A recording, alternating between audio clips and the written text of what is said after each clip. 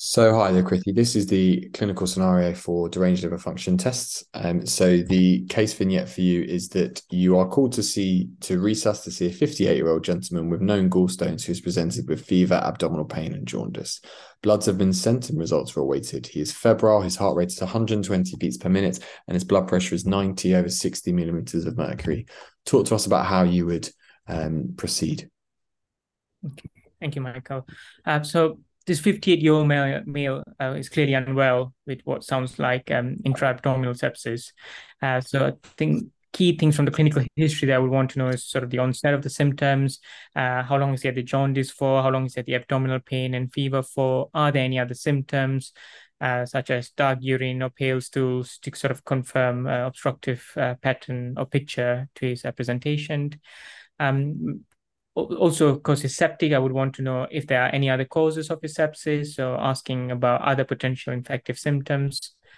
And you mentioned gallstones in the vignette of this question as well. So I want to know sort of more information about the gallstones in itself.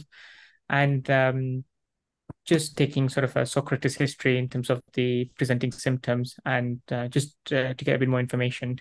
And then I'll move on to sort of examination of this patient, where I'll do A to E assessment of this patient and sort of looking at his hemodynamic status, because clearly he was hypertensive and tachycardic here. So I would want to do my first line of investigations, which includes the sepsis 6, sending off routine bloods, which includes FBCs, USNEs, LFTs, CRPs, coagulation screen, and lactate as well, given he appears to be septic, just looking at his clinical presentation. Okay, so you mentioned that you'd want to do some investigations. What investigations would you like to do for this gentleman?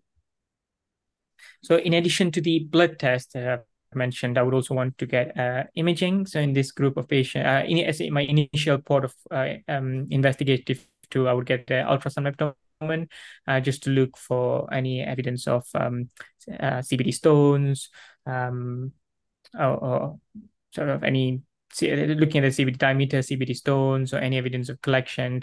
If the CBD stone is not clearly visualized yet, then I'll move on to a different modality of imaging, such as MRCP or CT, abdomen pelvis as well. Okay, so you're still with the gentleman in resus, and his blood tests have come back. He's got a white cell count of 15, a CRP of 120, an HB of 100, and platelets of 150. He's got his liver panel shows a bilirubin of 60, an ALT of 80, an ALP of 300, and a gamma GT of 250. He's got a creatinine of 130 and a urea of 15, as well as a potassium of 6.5, and his lactate is 3. Are there any other blood tests that you'd want to know about?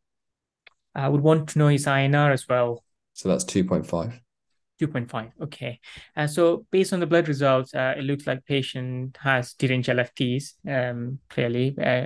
And he also has evidence of underlying infection with the raised white cell count and CRP. He also has coagulopathy, his INR is raised at 2.5.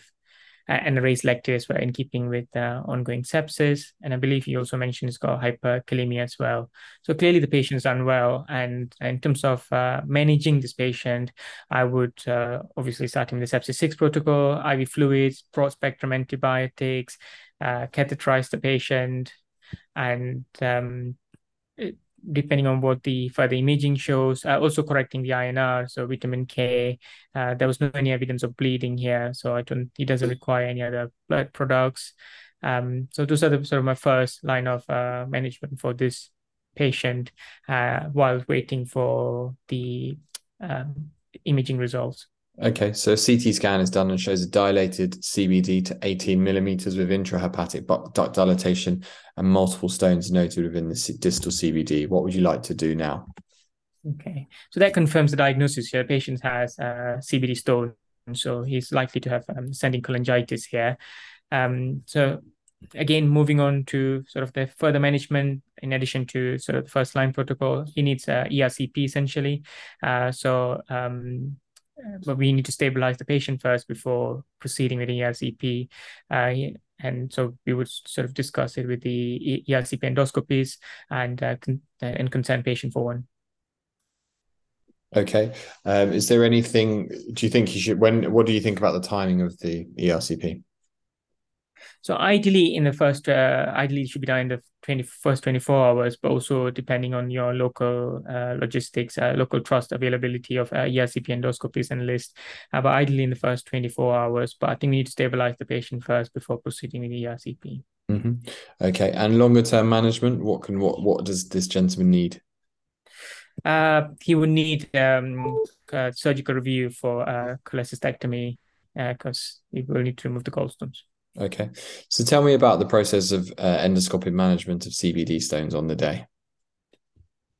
In terms of endoscopic management, so patient will have an ERCP, which I believe is a side view scope to visualize the ampulla, and there's I think a few options where the endoscopies can use to clear the CBD of the ductal stones.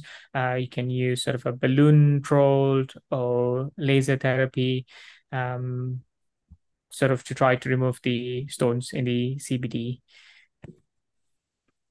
Okay. And if they're not successful, do you know any modalities or any other procedures they might do if they're not able to remove the stones? You can refer them sort of to tertiary referral center for further um, treatments such as spyglass cholangioscopy. Okay, fine. All right. So that's the end of the clinical scenario. Thank you very much, Biddy. Thank you.